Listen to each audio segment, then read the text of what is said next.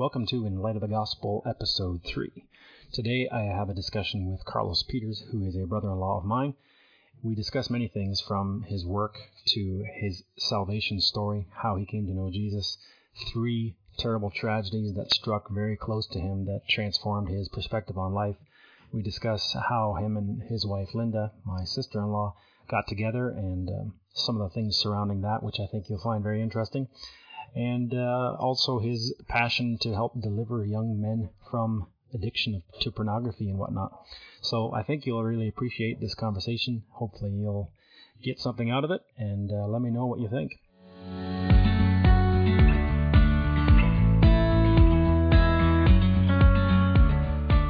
Well, welcome back to In Light of the Gospel. Today I have someone, the one, the only, Carlos Peters. Many of you, I'm sure, will be familiar with him already. He's got a reputation around Elmer. Everybody that's been to Goodwill's knows Carlos Peters. I've known him for now, how many years since Linda and you got married? 10 years. 10 years ago. Married for 9. Okay, that I met him. He was just a young schnoddernese. He came and actually, no lie about it, he actually took me out for a coffee and asked me if he would be an appropriate fit for my sister-in-law. So Carlos is my brother-in-law. Was a salesperson for many years at Goodwill's and now is in the purchasing department. But, when I first met him, he did actually seem to me like a little bit of a schnoddernese. But there was nothing wrong with him. He was on fire, he was passionate, he was zealous, very ambitious, a little naive with what you thought about marriage and how you were going to go into it. But now if I look on my phone and I check my WhatsApp and stuff, if he's not the top person on my conversation list, you're definitely in the top 2 or 3. And it's not just you contacting me. I like to contact you, and we have conversations about everything, whether it's real estate. He's always sending me deals that are on the market or whatever, or things that are way out of my range. That I get mixed reviews on. Yeah. Or if it's marriage, or if it's child training, or even sometimes theology. We'll have little discussions on things like that. Mm-hmm. So I've been really blessed by him, and I'm sure you guys will enjoy his story. So maybe if you don't mind, just start kind of with your upbringing, your childhood a little bit, and into your teen years and how you came to know Jesus. Yeah. Well, we've typical Mennonite family, just like everybody else in the area, right? We moved from Mexico when we were 4 and moved into a tiny little 2-bedroom, 1-bedroom apartment with my aunt and uncle. So it was really crammed, really small. The most exciting thing in life at that time was a car wash. We lived right across the street from Esso, and we all crammed in that little 9-passenger car. Sounds familiar. The car, the back seat was reversed. Oh yeah, the station wagon. Station wagon, Saturn, whatever it was. Did it have the wood paneling? No, but it was stick. It was stick, and we all knew who was driving, right? But the car wash across the street from Esso, that was the most exciting part. So we lived there for a couple of years and moved into the Melanie Drive, Iraq apartments for the low rental for a while. And Dad got a better paying job, and we moved to Richmond, and that's where we've been ever since. You more or less grew up in Richmond. Yeah, we moved there in 98, so I was 8. Okay. So yeah, all I remember, I remember a lot more than earlier, right? But is Richmond. Went to Stratfordville School, or before Stratfordville, went to Old Colony School. Went from grade 1 to grade 6, 7, and then 7 and 8 in Stratfordville, and then East Elgin from there. And then after that, I went to Fanshawe for a year. I took a business course out there. It was interesting moving to Richmond from the old house to the new house. I was 18 at the time, and as we were moving, life was changing. I was graduating high school. I debated on moving out. I was doing a lot of partying, a lot of eventful lifestyle choices that, I guess in one way, made me the person that I am today. It's interesting looking back on some of the life's decisions and how it made me the person that I am today. Mm-hmm. But in all that, I'm grateful for my past. My parents were always tried to be educating in the Word and in the Gospel and such, right from wrong, and simple truths like that. never got into salvation, never got into how to grasp what Jesus really did for you. What the plan of salvation, Rhineland Church, Rhineland. Yeah, very similar. My parents were very involved between Fushtea, they called it back then. Sunday school teacher, Wednesday school teacher. Mom and Dad were very involved. So it's interesting seeing them in the church and how involved they were, but never really explaining what God did for you and how Jesus died on the cross. I don't know if they would properly have understood it themselves, right? My parents tried explaining certain things about who God was, but as far as the basics of the gospel, this is what you need to trust in. This is what the plan is, right? There was none of that. Yeah, they know it now. They understand it. They're aware of it. The closest interaction we ever had with my parents and God was a thunderstorm, right? That's when they would talk about God. Be quiet. There's thunder. There's lightning. God's talking, or what? I don't know exactly what. Hold your hands like this or anything. Yeah, we never did. But I remember going to my cousin's place and there was a lightning storm and they were all like this. And I'm like, what are you doing? And we just were told to stay away from the windows because we didn't want to stay away from the windows. Go to your rooms. Be quiet. Don't make a ruckus. Just sit and pray. Fear of God. Yeah. Which, I mean, it's a good time. Did it take? Were you actually afraid of God? No, there was no fear. I mean, it was entertaining. I loved the thunder. It was loud and it was exciting. Lisa, my wife, we married sisters, obviously. My wife was actually a Sunday school teacher of his for a while, and she says she quit. Because of me. She quit teaching. I had a few teachers like that. Yeah, we were interesting. We were rebellious. It was the only way to get attention. It was the only way to be cool. Going to Stratfordville School, the only way that I could be cool with the English kids is to rebel. And the first time I got sent to the principal's office, I took a note and I wrote something nasty on it, and I stuck it on the teacher's back, and he sends me to the principal's office. I said, so where's that? Like, what do you want me to do? He goes, just get out. He was yelling, like he was furious. He goes, get out. So I just went in the hallway and then hung around. And then finally the principal came and got me, right? But in order to be cool, to get attention, I had to rebel. Yep. Right? In high school, there was a few teachers that right off the get-go, and I respect them, and I never did thank them, but I should. They pulled me aside, and they said, Carlos, you're going to have to make a decision in life. Either you're going to be that rebellious, arrogant kid that's going to go right down the wrong path, or you have potential. You can go places. So it was, there's two teachers, Mr. Voros and Mr. Copeland, that expressed that concern, and it turns out Mr. Voros lives 2 blocks down the road now. And that warning kind of helped something? Too straight. There was a point in time where I had it all arranged with a good friend of mine. We bought a joint. And we were going to go smoke it after school. I was going to go to his house. Mom and Dad were all good. We were going to go and get into drugs. And for whatever reason, my parents refused to drop me off that day. So that friend of mine smoked that joint by himself. And here we are, 20 years later, 15 years later. He is in that rut. He is still there, and I never tried him. Wow. Grace of God. Oh my! Before you even understood, eh? Before I even had a relationship with God, he was working. That's amazing. Right? It was exciting to me. I mean, I don't like to think about this individual, or it's challenging to recognize that could have been me. Well, I've considered this so many times. Like I've had many complaints about my upbringing, my childhood, or maybe the understanding of the gospel, the deadness of the old colony religion. It was all. It bothers me when I think back on it, and at the same time, I have to give credit to my parents and to the church and to the society that we were raised in that kept me from a lot of evil that I would have done. Had I been given free rein and there were no consequences, I know the paths I would have gone down would have been a lot more severe. So you can't help but just say, wow, thank you, God, for the influences and the family and the people in my life that kept me from who I could have been. Yeah, even as reserved as Mom and Dad were, right? They didn't like talking about sex or about addictions and things like that. That just wasn't something that you talked about. Yet when I was a teenager, I'd go out and party and misbehave and do whatever.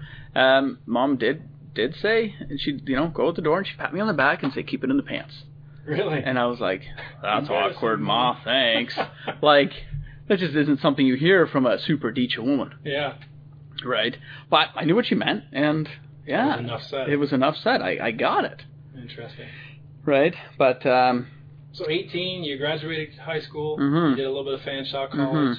Yeah, between high school and Fanshawe, I just started Fanshawe in September. Beginning of September, school started, and then September 11th, a good friend of mine actually passed away in a car accident in the States. James Unger. September 11th, not 2001. No, 2009. Right. 2009.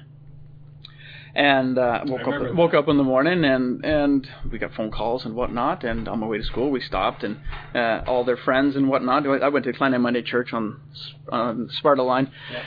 In 73, and this whole group, I pulled in the driveway, and the whole group and everybody started just praying together and this and that. And I didn't know Jesus at the time. I was like, okay, I'll join in, right? Yeah. I'll participate, right? And that stirred me. And I was like, and they weren't mourning out of sadness that they lost someone, and this just blew me away, that they were thanking Jesus for taking him home. And that just, like, it went over my head. I was like, take it easy. Like, what's going on here? And I used to go to my brother Ben invited me to Zingston back then, Saturday night Bible study. And this James guy, he would bug me. He'd bug me before we left every time. Carlos, do you want to get saved? Do you want to get saved? I said, no. Do you want to? Do you want? And he bugged me all the time. I said, no, leave me alone. Right? Part of my goal was, it was selfish, was I am going to live. I want to get saved. I want to live for Christ, but I want to live a really, really bad life. So I can have a really good testimony later to share with people to get saved. That's not uncommon. It was in my mind, and I was like, hey, this is weird, but this is what I want to do, right? So eventually I told him, I said, yeah, I did. And he backed off. Didn't. Right. Had no interest in it. I wanted him off my back. But it stuck with me for years. You know, to this day, it's a very live memory of him, right, being years later. But shortly after that, I was in the basement of our house. We just moved to a different place in Richmond, and we were just finishing out the basement. So there's 2x4s and studded walls, and I'm laying in bed, and temptations are in my head, and I'm just I didn't know what to do. I was just at wit's end, and I knew that I couldn't move on my own anymore.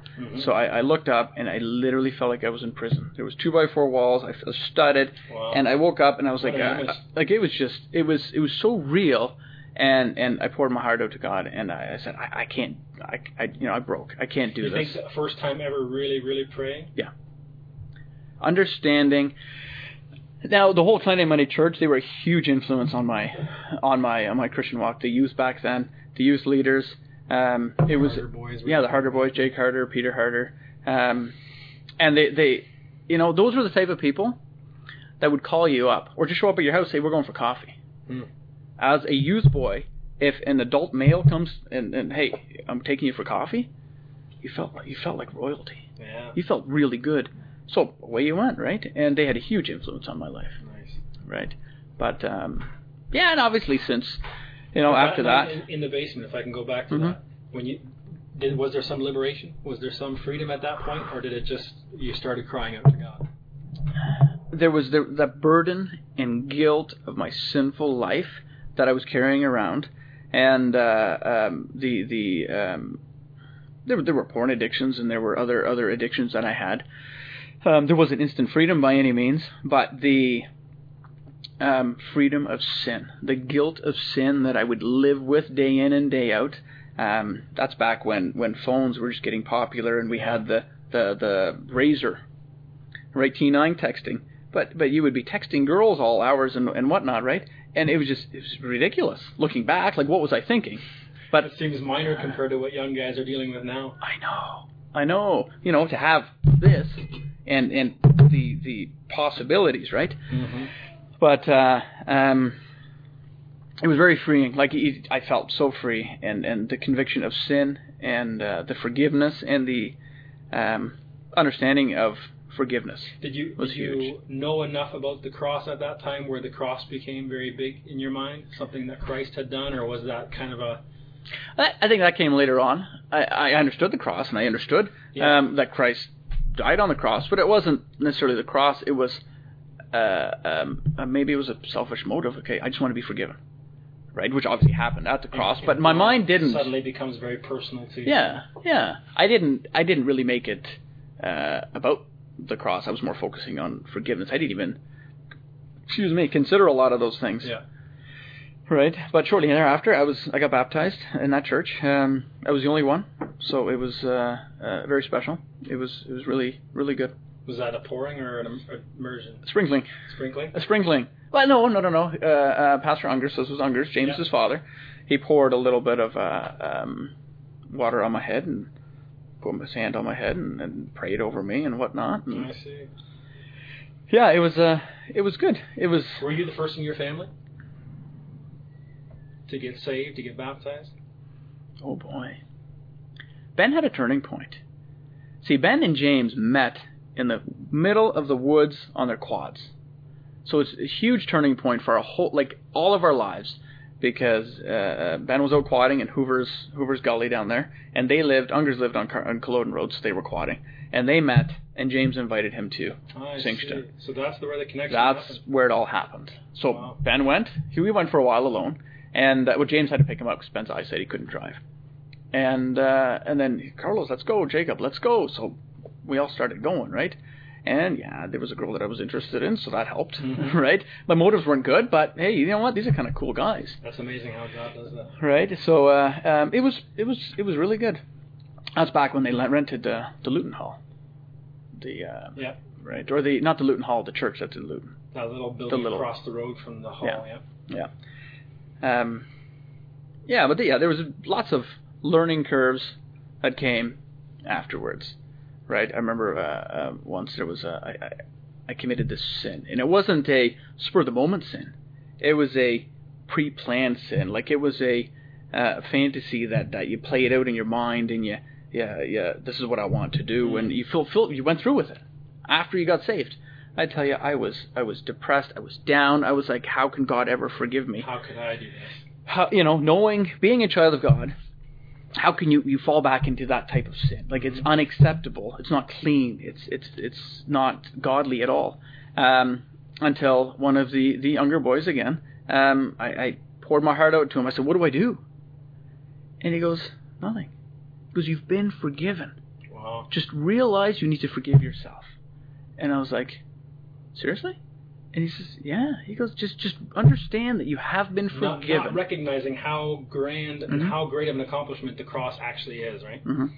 I know I look back often to Abraham. In the book of Romans, it talks about Abraham's faith. It says, he staggered not at the promises of God, but it was strong in faith. Then you go read Genesis and you see Abraham, going into getting Hagar, somebody else's... going out to Egypt and lying about who his wife was. And it's like, that doesn't seem to fit. But that's encouraging to me to know that, this is what I'm seeing from you, this is what I'm seeing from me, and God is reckoning something else. He counts those things that be not as though they were, right? So the gospel is so all-inclusive that you get, it's not like you get a pass on sin. God will deal with it. Yep. Like the guilt and the shame that you felt, that was the Spirit of God saying, you're grieving me. But at the same time, I'm not holding this against you. You're not going to be lost because of this, because the cross took care of all sin once for all. It took me a long time to grasp that. Yeah. It really did. Like I lived with that sin, or so I thought I had to, right? Because how can I make that up with God if after you've already been saved and you are a child of God, and then to fall back into the sin, it was I was excited after that. Like I was like, don't get me wrong, don't continue in sin, obviously, right? But to grasp the concept of forgiveness already happened, that was just huge for me. I often tell this when I'm preaching too. I'll say to people that it is much easier to go to God and beg forgiveness and beat yourself up and try to make yourself feel really horrible. It's much easier to do that than to go to God and say, God, thank you for the great sacrifice that you made for me once for all on the cross. That my sin is all dealt with right there, and that I'm just praising you for your goodness. Because when you feel that guilt and the shame, the last thing you feel like doing is praising. But that's where it requires faith to say, okay, God, you've already dealt with this. I thank you so much for the grace that you've given me. Right? That's awesome. Mm-hmm. So 18, 19 years old. Newly saved. Life was exciting. Your brother Jake? Jacob? Yeah, Jacob. I continued on in Fanshawe, and then 6 months on 6 months, or 13 days it was, or whatever it was. From the day that James died. So it was a ballpark of 6 months. There's a routine coming here. Yeah. or a pattern, or so I thought. 6 months later, my brother was killed by a car. He was changing the mud flaps on a car, and the jack gave out and landed on him. And my buddy and I, we found him out there, and it was a total different healing process that than grieving my friend, because now I had a very young and not educated in the Bible, but I had the assurance of salvation, and I knew that he did too. So knowing, and I don't get me wrong, I knew where James was going too, right? Right, but you didn't understand that. I didn't grasp that. How can you praise God for taking somebody out of this world, and instead of grieving them? Don't get me wrong, they were grieving, and now for my brother, obviously it was different. It was an experience that nobody should ever experience. There isn't a whole lot that you remember after the first few days until years later, and then you talk about it with family and how you reacted and how you interacted with people at the time and such. But to handle that situation, like looking back, it bothered people if I would say James died for a reason. So I would understand the gospel. In your life, at least. To me, that was a turning point, right? It was a drastic event, right? And it bothered people that I would say that. Obviously, the family, right? Like, we don't care about you. That's not what they were thinking, right. But you kind of got that vibe. You weren't really saying that. I'm glad James died so that I could go. So I could have life. Right? Yeah. But that's what it required for you to see the truth, right? Mm-hmm. But I think that was a preparation for what was yet to come. Because when Jacob died, we took it totally different. At his funeral, my whole family, we were sharing happy stories at the funeral. And the funeral was Rhineland. It was Old Colony. It was super, the pine box and the white ribbons. But at that time, he already started going to Lighthouse Gospel.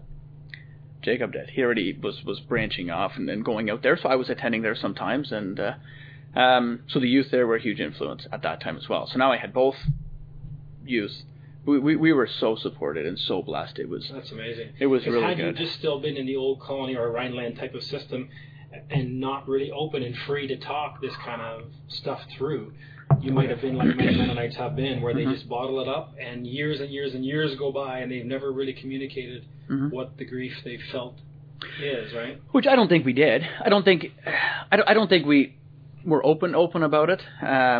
I think we did bottle a lot of it up. We didn't know how to handle it. We've never dealt with it before, right? Nobody knows how to deal with grief. But the fact that my family was so open about communication in that area, instead of just he's gone, don't talk about him. Yeah. Right. But it was really good, especially knowing that my brothers were saved, and I could communicate with them, and we had 2 youth groups supporting us in the church, and 2 churches, Lighthouse and Klein Monday. So it was huge. And then 6 months later, another friend of mine. 6 months. Right? So I was like, okay, I remember we were all praying, like, okay, God, is this going to be like a 6-month thing? Like, what's happening here? And also died in an accident? In a car accident on the corner of Rogers Road and Highway 3. He was sick, he was ill, he went to the hospital. They gave him medication. On the way back, he either fell asleep or I don't know exactly what happened to him, but he went across the road and got hit, right? Man, so it was it was. We were trying to see what is God trying to show us, right? Now through those accidents, there was so many people that were getting saved, right? Just like recently with Henry Harder and Johnny Martins, That's right? Yeah. There were probably about the last baptism, there were 10 people that were getting baptized. And they in their testimony they mentioned either Johnny or Henry, right? It's unfortunate that it takes these drastic events for people to understand the gospel, but so many times we need to be shaken out of our complacency, right? Yeah. Like, you can go through life seeing all kinds of stuff. Like when I shared my story a little bit too, I had never really considered death. Then my friend's brother died, then his mom died, and it shook me up, but it didn't even really make me consider my own life. It wasn't until we had our first child that I started to realize that, oh boy, there's actually eternity awaiting me, and there's actually rewards and judgment and all that kind of stuff. Interesting you brought that up. Years later, after we were married, Linda and I, we had Austin, and I was holding him one day. And all of a sudden, it was so clear to me, and I'm holding my son, it became clear that the sacrifice that God had to make, right? Like Jesus' only son, right? He gave his only son because he loved us, right? For forgiveness to happen, for the death on the cross. I didn't grasp that. I was saved for a few years, but I don't think I grasped the seriousness and the sacrifice of what it took for God to send Jesus down. Yeah, that's like awesome. it, and that was years I'm so later. glad that like, so many of the symbols of God's love to us are found in eternal or relationships here as well, right? Whether it's friends or whether it's a husband and wife, there's the Christ relationship there, and then there's the Father the Son thing, right? And so we can kind of start to put the feelings to it as well and realize that there's a lot that happened there. Yeah, you make connections that you can relate to easier, right? Before we move on completely from that, what's a good highlight, good memory of your brother Jacob? What do you think of? He passed away March 26th. At the beginning of March, we went to a Casting Crowns concert. Okay. In just Indiana, the state somewhere. There were a van full. One of the youth girls' dad lent us their van, and away we went. And there was 5, 6 of us. And it was interesting because our parents trusted us enough to go away for the night, and I was, how old was I, 19, 20? Yeah, I was 19, right? Trusted us enough to go to the States with other friends. Nice. And that was a huge, I look back on the Google Photos memories and Facebook memories, and I look at those photos, and we weren't rebellious. We were having lots of fun. Having a lot of fun, just being silly, and it's such good memories on that trip. Such good memories. My sister Carolina went, right? She went with, and so there's so many good memories with Jacob and. So you and your sister and your brother were the only ones from your family at that concert. Okay. Yeah, and then there were other friends, right? But that's that and quadding. Yeah. Right. Like I just bought that quad recently, and part of me, whenever I look at it, it reminds me of memories. I've had it for 5 months. I've ridden it once. I've only. Is that why you think? I don't know. I can't, like, when I look at it, it's a Honda. It's not even the same color. It doesn't matter. But I think of him a lot more since I got the 4-wheeler than I did before. Out of sadness or out of fondness? I don't know. I was talking to somebody a while ago, and they were saying the more often you think about them, you keep the memories alive, right? Yeah. So they're good memories, lots of good memories. I mean, don't get me wrong. We had our quarrels. I threw a screwdriver at the guy once, and it landed right there. So he had a star right on his knuckle, right? Ouch. But it was fine, right? But no, there's so many good memories and fondness and good times that we had together, Right on. So when I know you knew Linda from childhood on already. When was it that you guys started showing interest? I know you about 10 years ago, and that would have made you what? Just over 20, 21? Just over 20. I turned 20. I turned 20 August 6th, and we went on our first date August 14th. Okay. But she's going to correct me on that. Don't quote me on that. Don't quote me on that. August sometime. I might have. Yeah. Anyway. No, I showed interest in her when I was 6 years old. Yeah. We were in Sunday school. You told her you're going to marry her? I told her. I said, I'm going to marry you one day. And she was this geeky little girl that had the double braids and the ears. And she just... And, yeah, I tried kissing her on the cheek and whatnot, right? She slapped me, and that's what sparked our relationship, right? As interesting as that sounds, right? But, no, it was... I would rent the East Elgin gym and play volleyball. Right. And we would invite, so we were between Lighthouse and Klein and Monday. So we would invite both youths, get more games going, have a whole, round robin going, and, connect the two churches and whatnot and have a lot of fun. So that's when she started coming out, and she came out to our... She wasn't just a bratty little girl anymore? No, she grew up and she was mature, and she says I wasn't annoying anymore, so that's a good point. That was encouraging, right? But it took me a while to come up with the courage to show some serious interest, right? I took her out on Canada Day, before we were even going out, I just said, "Do you want to spend the day together?" So I picked her up, and we're walking out on Springfield Road, the dead end, down by the cliffs. And we're just walking, and I said, "You ever considered your last name being Peters?" She goes, "Nope, never." And I'm like, I'm nervous, and I'm hesitant, and I'm like, okay, well, great. There goes my shot, right? Whatever. She doesn't even think about me. She did, and then I after the fireworks that evening, then I told her what was on my heart and how I felt about her, and she was okay. Thanks. It's okay. Right? Was that the same year that you got that you came to church camp? I mean, our family camp even? No. It was the next. No, that was after I got married. After we got married. Oh. Like that. This was the previous. Yeah, we went to youth camp together. I thought you had come with the once church before you got married. But No.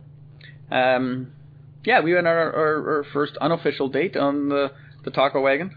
Nice. By the engine replaced Dan's taco wagon there. Yeah. It might have been called something else back then. But and then we went to the Elmer Fair. But that wasn't an official date. That was hanging out. You went to Milltails Inn and you bought roses and flowers, and you had to do a lot more for the first date, right? Oh yeah. And and then we just so that was August, September, and by Boxing Day we were engaged. By May 5th and following spring we were married, and exciting things happened from there. I want to stop you for a moment there, and a little bit of a life lesson for some of you young guys maybe that are not yet married. Linda had a good head on her shoulders.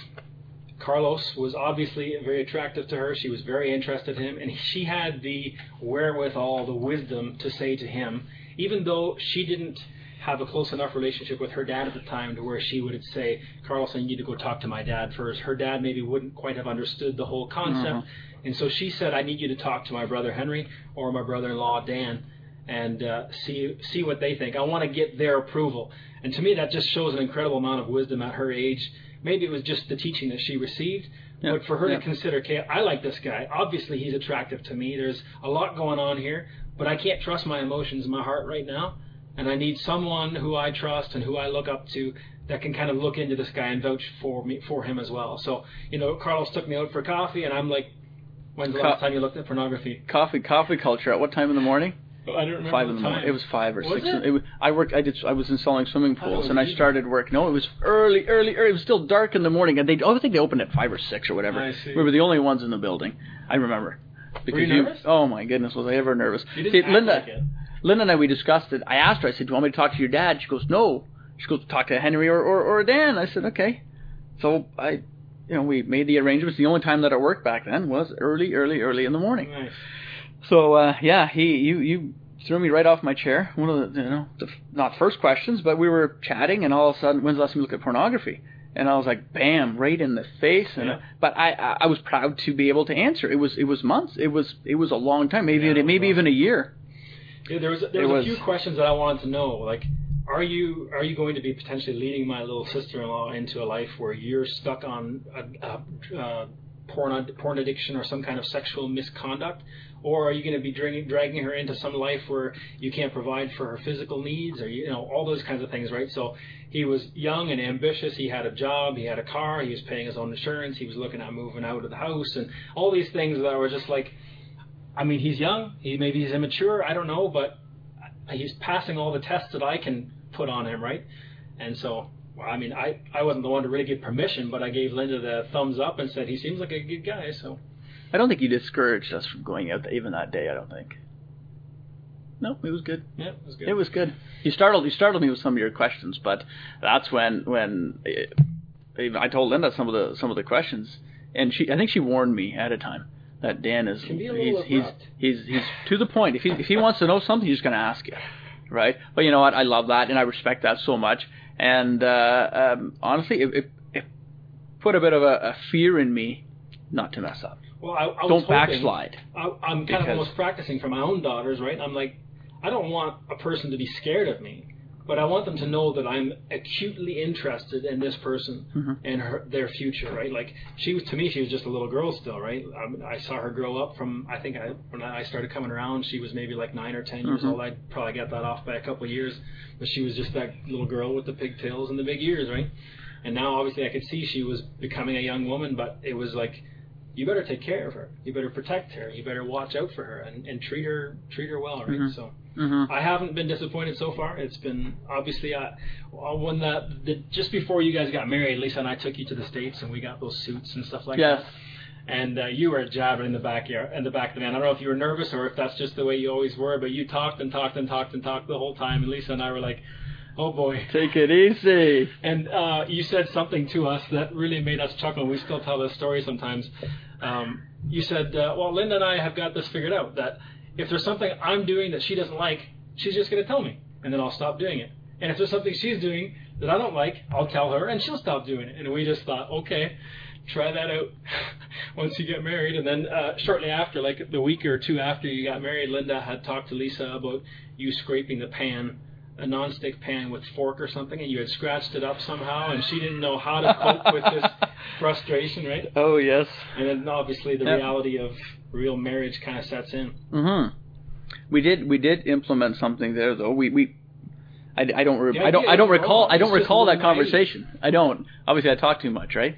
But we did have, even after we were married, we sat down and I implemented reality checks every month, semi-monthly. It ended up being quarterly, and then twice a year, once a year, whenever. Even like now, sometimes we'll just stop and we'll sit down and we'll just spend time together and be like, okay, reality check. How are we doing? Are we so focused on the kids that we're not spending time together? Am I so focused at work that I'm not giving you the attention that you deserve? And then you just open it up and just you be completely honest. Absolutely. I'll be completely honest. Absolutely. Right. And for the first few years, that was not that it's not important now, but it was very, very, very important, because there were things that I was doing that would just drive her crazy, and there was things that she was doing. It's like, okay. And they were just simple physical things that that's often what leads to those big squabbles, right? You can't get over these tiny little issues. Yeah. So it was. I would encourage anybody to do reality checks, because sometimes you forget. You get so busy with life. I mean, we have 4 children now. We just got the dog, and Linda. How do you keep your marriage first, right? Yeah, and my boss said the other day.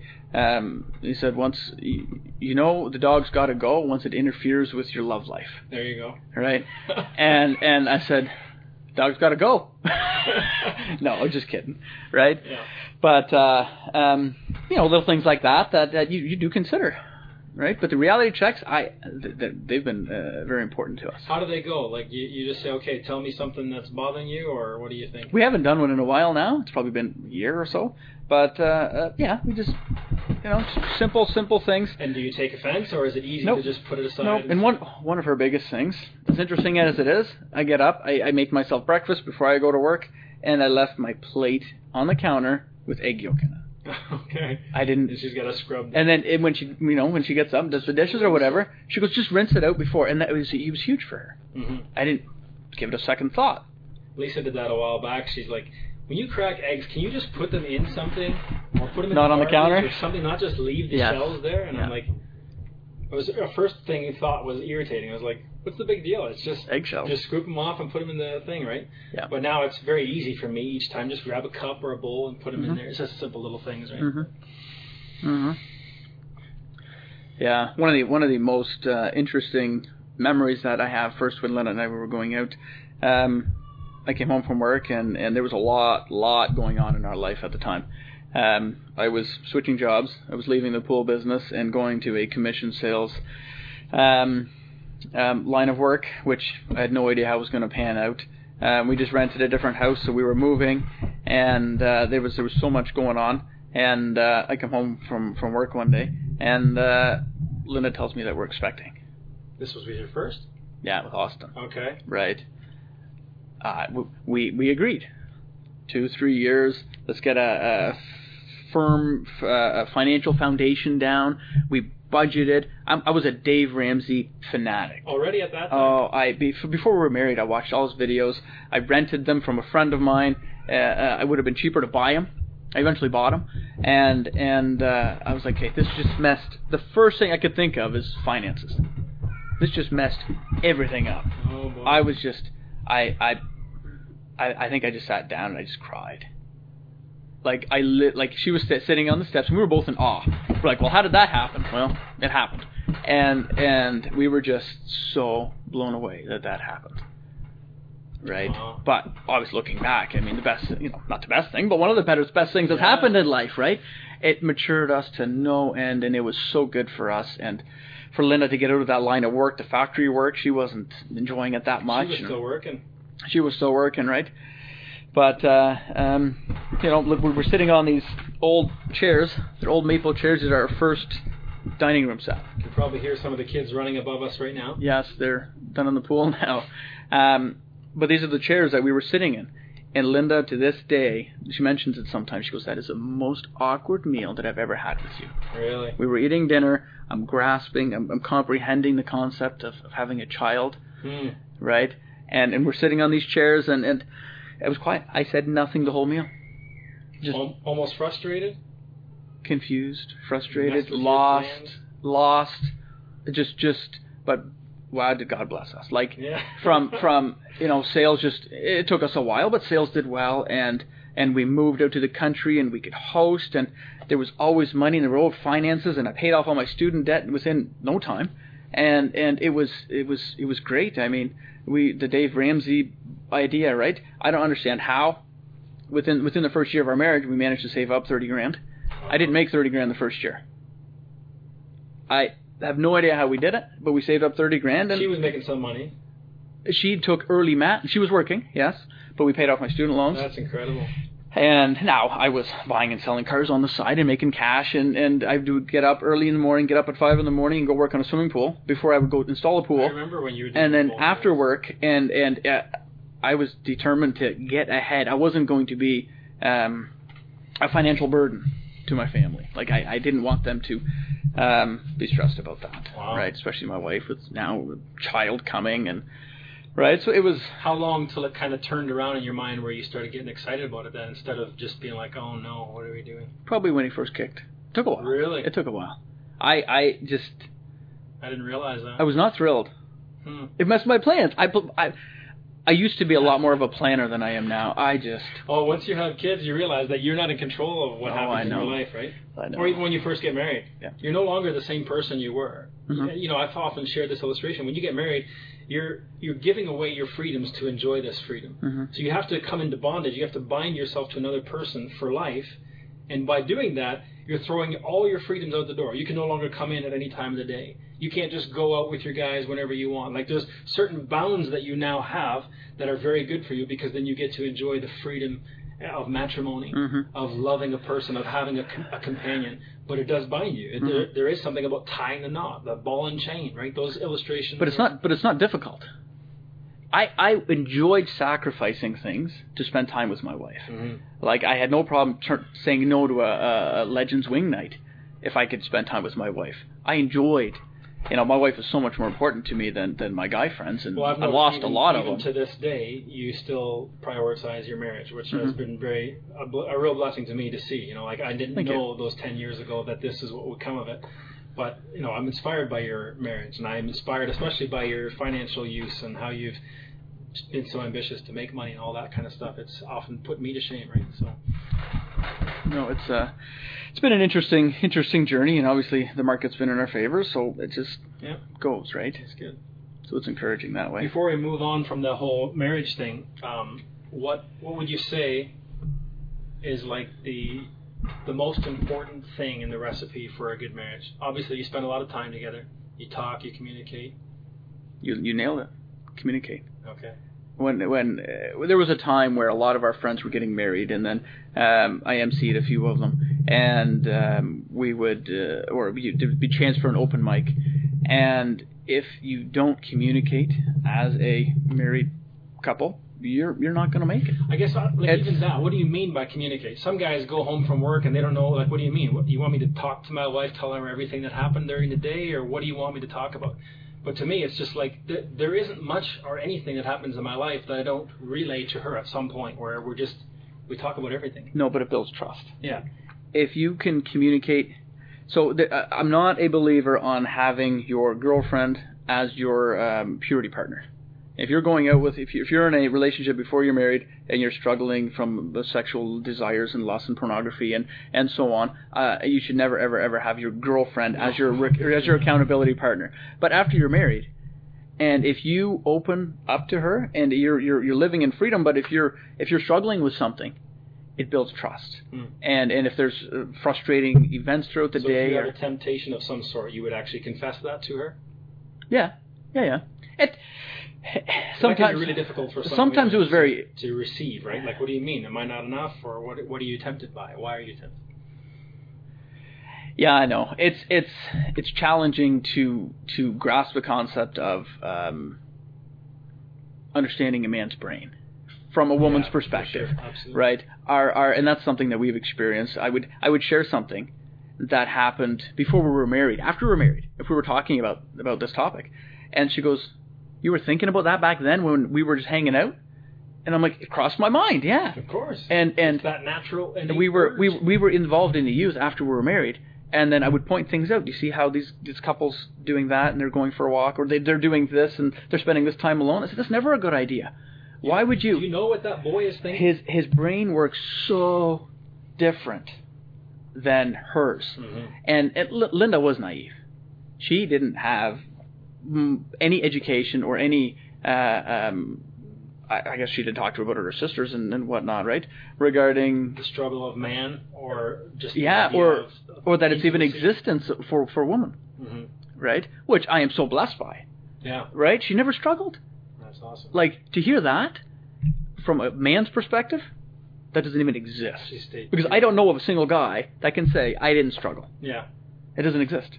I've yet to, If you're listening, call me up because I'm curious how you did it. A couple guys who say they didn't fall into certain sins that almost every guy does. Mm-hmm. We don't need to get too explicit yep. here, but they're very, very rare situations where men. That is so encouraging. Yeah. That is so encouraging. Sometimes to hear. it is just a chemical thing, right? Some guys don't have as much of a certain drive, perhaps, and it just isn't as much of a temptation for them, even, right? But now that we've kind of transitioned to that topic, we're getting close to the end, but I wanted to touch on that part as well. One of the passions that you seem to have, a drive that you have outside of your family and marriage and business, is helping young men and young married men in particular a lot of times mm-hmm. to walk free from this stuff. Because you've been free since before you were married. Mm-hmm. Obviously, maybe there's been temptations or slip-ups or something here and there, I don't know, but you've had a real desire and drive to help people out. Tell us a little bit about that. So it started, my personal purity walk started way back in the youth at the Lighthouse Gospel Church. Aaron Thiessen handed out a book. He was going through the book, The Purity Principle by Randy Alcorn. Super good book. Give it to anybody. Read it. It is so good. And it is such a down to earth. Like right in the first chapter. There's a professor and one of his students or colleagues, or I can't remember exactly how it happened, but anyway, two guys. He's in his office and he has some type of respect. The guy that walks in the door has respect for the guy behind the desk. It was a pastor, and he says that I'm upset with God. I hate God. I'm upset with him. I'm not happy with him. I slept with my coworker. How am I going to tell my wife? Yada yada yada. And he goes, okay, so how did this happen? How did it go about? And did you try to stay away from this woman and so on? And then the pastor takes a book. And then he takes the book and slowly inches it up closer towards the gentleman across the table. And then he says, okay, so did you stay away from her? He goes, no, we went out for lunch almost every day. He goes, okay, did you call, text, or whatever? He goes, yeah, we called often and emailed and we talked at work. And while this book is inching further and further off the table, closer to the end, I said, did you ever talk to your wife that you were struggling? Or did you ever pray to God to stay away from them to help you? And he goes, no, I just couldn't help myself and so on. And then the pastor slowly starts praying. He goes, God, keep this cup and this situation from falling off the table. Mm-hmm. Keep it from falling. Yet you're giving into every lust, every desire. You're just going full force, fighting yourself. And all of a sudden, bam, the book landed on the floor. And he goes, I'm mad at God. And the guy's like, what are you mad at God about? He goes, well, I prayed. Don't let this fall off the table. And there it is. He goes, well, that's not right. He goes, well, the same thing happened. Yeah. Right? Blame God for you getting into your own life. Yeah, right? So that's what started it. I had a group of guys that went through that book. One of those guys, to this day, is my accountability partner. We chat weekly, daily, often. We touch base still to this day about sexual purity. I've been married for 9 years. He's been married for 7 years, and we're both living in victory. Awesome. There's no slip-ups. There's we hold each other so accountable that, and I am wowed and blown away that we're still friends, because sometimes the conversations and the heated arguments that we get into sometimes regarding even back in the day, right? It's been interesting. It's been an interesting challenge, but to have the accountability partner is huge. But part of it was to have competition. Who can live pure the longest? And our motives weren't even that good. Mm-hmm. They weren't even... no, that wouldn't be the highest motive to stay pure. But it worked. Yeah. Right? I was like, I'm going to outdo you. Right? And all these other guys in the group, we lost touch after a while. I don't know where they are at, right? But I stuck through with this one individual. And since then, we've done the Conquer series at church 3 times now. Twice at church. I've done it at home here once. And it's a really, really good program to get into. You get some really, really close relationships. I've started to appreciate people that are older than me through this Conquer series, knowing where they came from and how they've gained freedom, and hearing their testimonies and the work that God does in their life. It's been super encouraging to me. Well, I mean, I'm extremely excited about the fact that your story, though you were into pornography and that kind of addiction, mm-hmm. It isn't one of those terrible stories where you did live for 9-10 years with your wife, cheating on her in your mind and heart, and going out to cheating and lying and stealing and all that kind of stuff, and then had to come to this realization, which you hear a lot of those stories too many.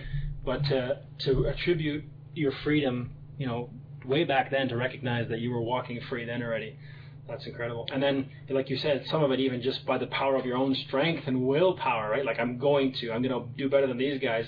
That's not even bringing in the gospel yet, mm-hmm. and the freedom that you have in Christ, right? Through the Conquer series and through other things, you've probably come to see your freedom that you have because of what Christ mm-hmm. has done as well. Absolutely, right? It's often when you incorporate the gospel and often the understanding of forgiveness. Right, because it was a sexual sin that I committed way back when that I just couldn't get over. It was a barrier that I faced, and I couldn't get over it. It just wasn't. I was unable to move on until I understood forgiveness. How about? And I don't want to interrupt you. No, you're good. The day-to-day experiences that you still have, the temptations, like we all still are constantly bombarded on our phones and on TV or whatever, videos, movies, and the world all over around us. There's those temptations. They're still there. You don't ever become immune to it. Does the gospel have any interaction with you there? Does the cross mean anything when it comes to facing temptation? Or have you seen any connection there? So what I used to do was I would set my password for my phone as Jesus. There you go. Or as something godly. So whenever I was Facebook, for example, Facebook was a huge struggle way years ago. But I would have to log in because I didn't want anybody else seeing my conversations. But I would have to log in, and then after a while, I changed my passwords to something godly, and that was huge. A reminder enough about Christ and His word. Yeah. But the way I look at the Bible verse, do all things unto the glory of God, right? So whatever I'm doing, however I'm wasting my time, I've seen myself, like we were talking about earlier, just when you're scrolling on Facebook and all of a sudden a video pops up and it's like, oh, okay, well, that's a 6-minute video. I could have done so many more valuable things with those 6 minutes. And then once you get caught up with that... that's just wasting time. And there's wasting time and looking at pornography. Even double them. So Facebook has never really been an issue. I don't understand how people can get caught up in pornography on Facebook, unless you search. Unless you search it out. Instagram, I have issues with. Yeah. So just the other day, we were looking at hiring somebody for work, and you look them up on social media to see who you're going to be, interviewing. And I went on Instagram and I hit the search bar before I could type anything out. Here, this woman was somewhat clothed. Flaunting, dancing, was showing off. Dancing is a big thing right now. And but it was so provocative and so easy to go down that trail. Yeah, and my boss was standing right behind me. I said, "Look how ridiculous this is!